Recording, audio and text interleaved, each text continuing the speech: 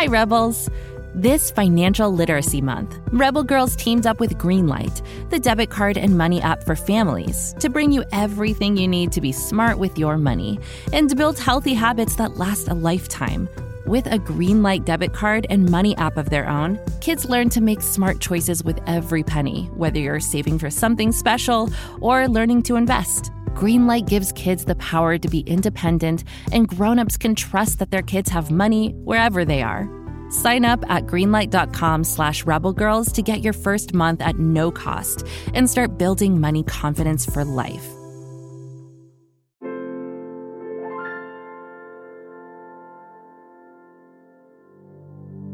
Once upon a time, there was a girl who loved twinkling lights, chocolate milkshakes, and karaoke machines.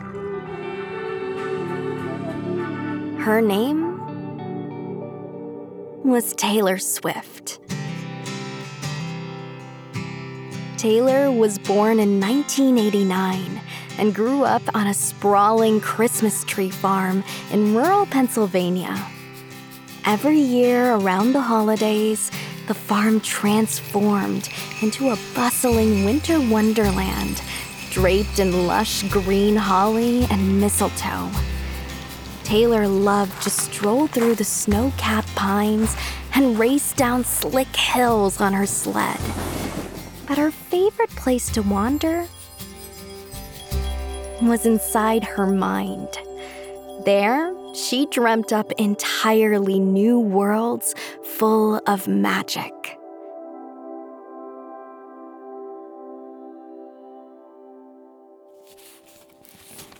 One day, while rummaging through her parents' music collection, 6-year-old Taylor found an album cover with a lady on it who looked just like her. Long, blonde hair, bright, almond-shaped eyes. That woman was LeAnn Rimes, a country singer who skyrocketed to stardom at age 13. Taylor put on the album and instantly fell in love with LeAnn's soaring vocals and dreamy lyrics. From that day on, Taylor only wanted to listen to country music.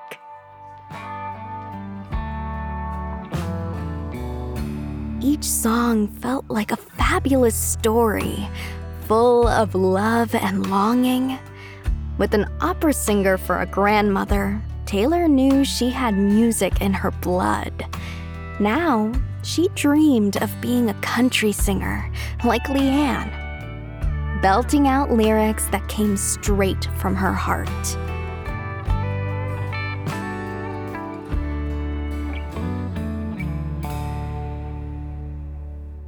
Soon, Taylor joined a musical theater troupe at her elementary school and found a local restaurant that hosted a weekly karaoke contest. She started competing in the contest every week, singing to a dining room full of strangers. It was terrifying at first, but Taylor learned to breathe through her nervous jitters and channel her energy into being loud and clear. When she truly focused on the notes, it was like a window inside her heart flung open, flooding her with song. And people began to take notice. A panel of judges gave points for star presence and pitch-perfect notes. And after a year and a half of trying, Taylor won the karaoke contest.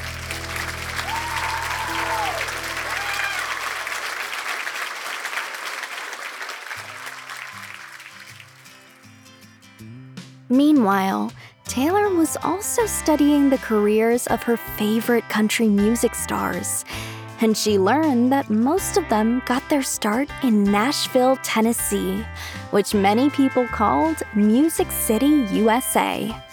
So, Taylor begged her mom to take her there.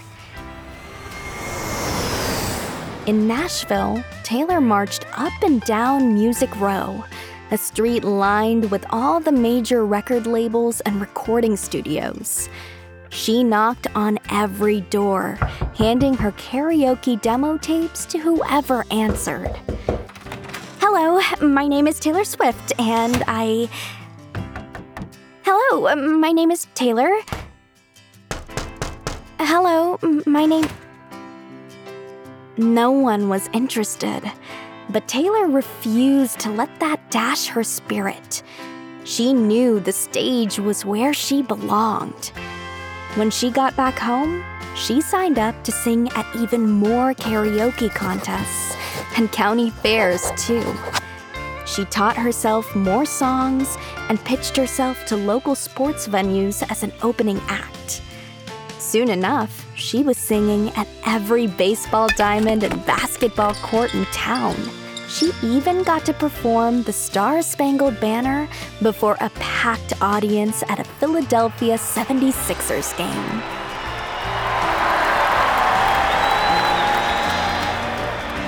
But as her singing career began to pick up, things at school began to slide downhill.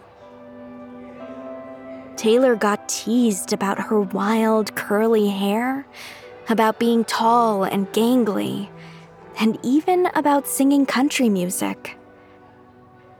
Instead of letting all those mean words intimidate her, though, Taylor decided to use her feelings about what was going on to inspire her music. She started writing her own lyrics, turning these tough moments into catchy hooks and verses. Even when she could hear people whispering rude comments about her, Taylor sat at her desk with her head high. Then, when the school bell rang, she went home and wrote a song all about it. Taylor threw herself into songwriting, filling dozens of notebooks with lyrics and ideas. As she wove her words into melodies, she realized something was missing: musical accompaniment. So she decided to learn guitar. She got a 12-string guitar, which makes a rich, varied sound. It's also a lot harder to play than one with 6 strings. It took blood, sweat, and tears to get good at that instrument. Literally. Taylor looked up riffs and techniques online and practiced so much, her fingers bled regularly. Ouch! Still, feeling the strings thrumming against her sore skin as she sang along was truly Taylor's favorite thing to do. And she was creating songs full of honesty and passion. Taylor's parents saw how committed she was to becoming a music star, and they wanted to support her any way they could. So when Taylor was 13, the Swift family packed up and moved to a suburb of Nashville. There, she could be close to the big-time country music labels. This time, as she headed to Music City, Taylor was determined to land a record deal.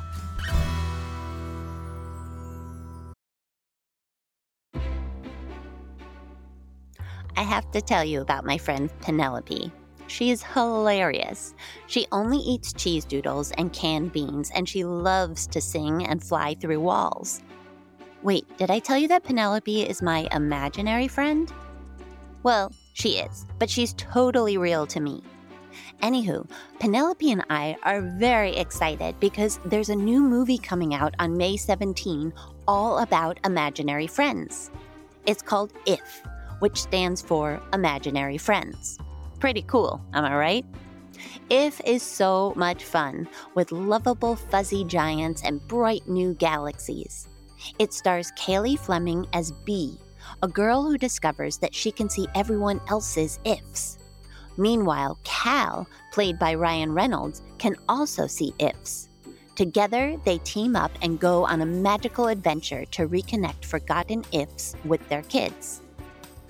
IF is from the brilliant mind of writer-director John Krasinski.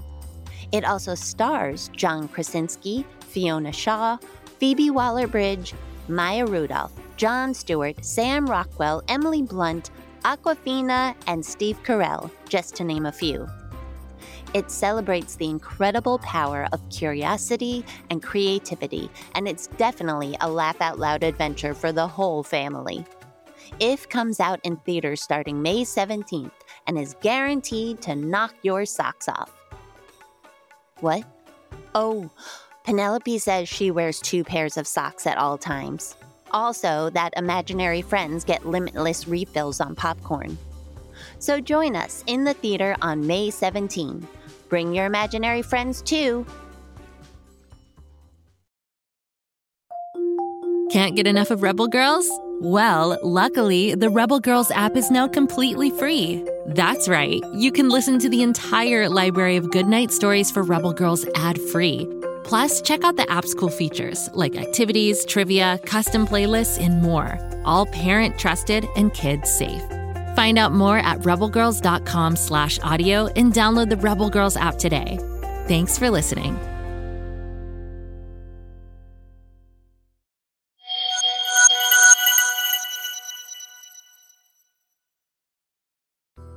With the new demo tape chock full of her own original songs, she marched back to Music Row. Hello, my name is Taylor Swift, and I've got something you need to hear. Come on in. This time, she got signed by RCA Records, a very famous record label. Then, Taylor's career exploded. She started playing bigger and bigger venues. She took the stage with fierce confidence and trained her voice to reach every corner of the room. She added high-octane dance moves that had audiences cheering. One night, while Taylor was performing at a cafe packed with up-and-coming songwriters, she caught the attention of Scott Borchetta. Scott was a record executive with his own label, and when he heard Taylor's voice, everything else in the room went silent.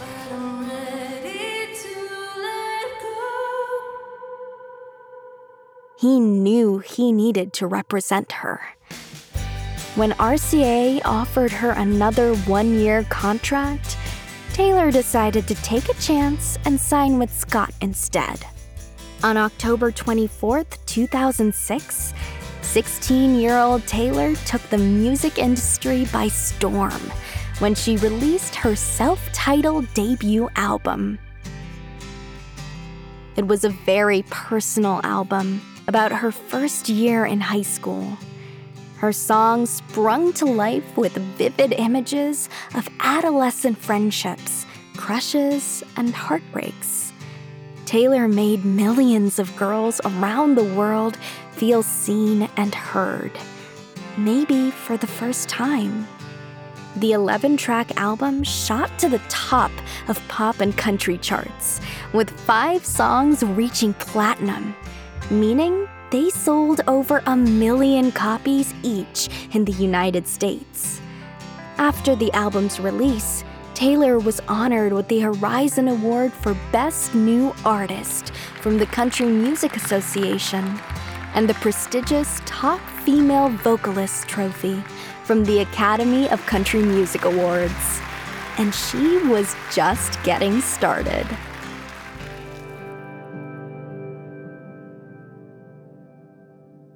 Once she finished high school, with straight A's no less, Taylor poured all her energy into her music career.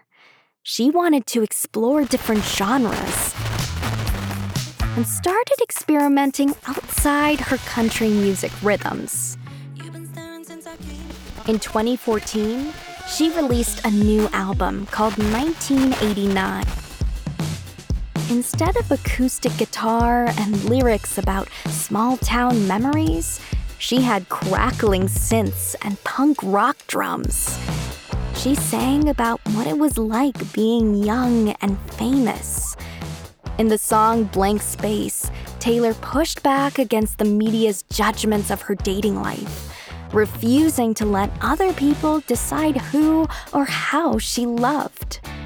In Shake It Off, she made it clear that no rumor or hateful comment was going to get her down. The album was a radical change for not just her sound, but her identity. Taylor was singing as an adult now, encouraging listeners to trust their intuition and stand up for themselves.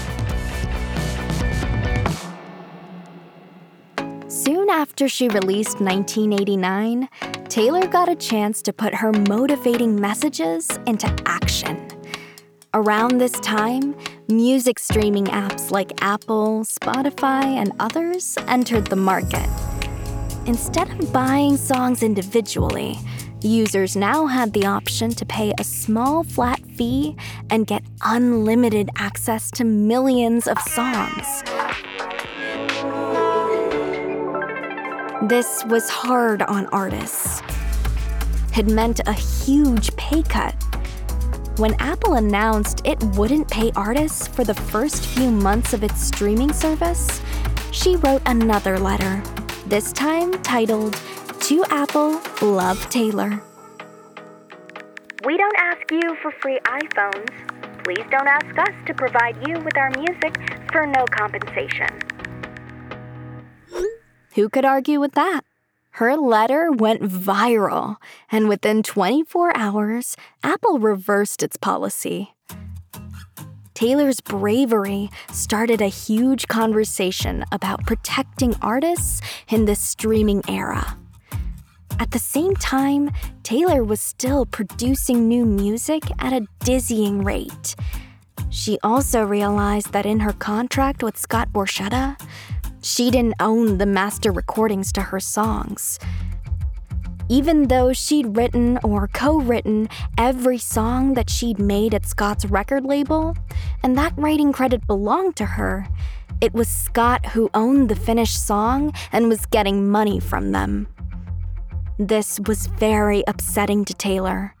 She tried to buy the rights to her songs from Scott, but he refused. Instead, he sold his record label to a man named Scooter Braun, and with it, the rights to all of Taylor's songs up to that point. Now, Taylor was fired up. Scooter wasn't just any random executive. He was a famous bully who'd been targeting Taylor for years. She couldn't believe that he now owned millions of dollars worth of her music. Still, one of Taylor's greatest gifts was always the ability to turn heartbreak into hope. In a stroke of pure business genius, she came up with a plan to reclaim what was rightfully hers. She would go back through all the albums she didn't own and re-record them under her own name so they could be completely hers. See, Scott owned the individual songs, but Taylor held the writing rights, which meant she could re-record and release any song she'd written. So, that's exactly what she did. Taylor made sure to replicate each song with perfect precision, using the same band members and collaborative artists. She also added special never-before-heard bonus tracks to each album, giving her fans a special treat. Not that they needed it. Her millions of loyal followers, known as Swifties, have always been devoted to her. When Taylor shared with them how she'd been cheated out of owning her music, Swifties around the globe boycotted the Scooter-owned records, waiting until Taylor released a version all her own. Today, with 4 albums left to re-record, Taylor is well on her way to owning all of her work, proving to bullies like Scooter and Scott that nobody messes with Taylor Swift. She is also the CEO of her own management company, where she uses her power within the music industry to support other artists. Taylor knows that art can inspire and change the world. especially when you believe in your voice and help others find theirs too. As she says, my hope for the future, not just in the music industry, but in every girl I meet, is that they all realize their worth and ask for it. Rebels, this is our hope for you too.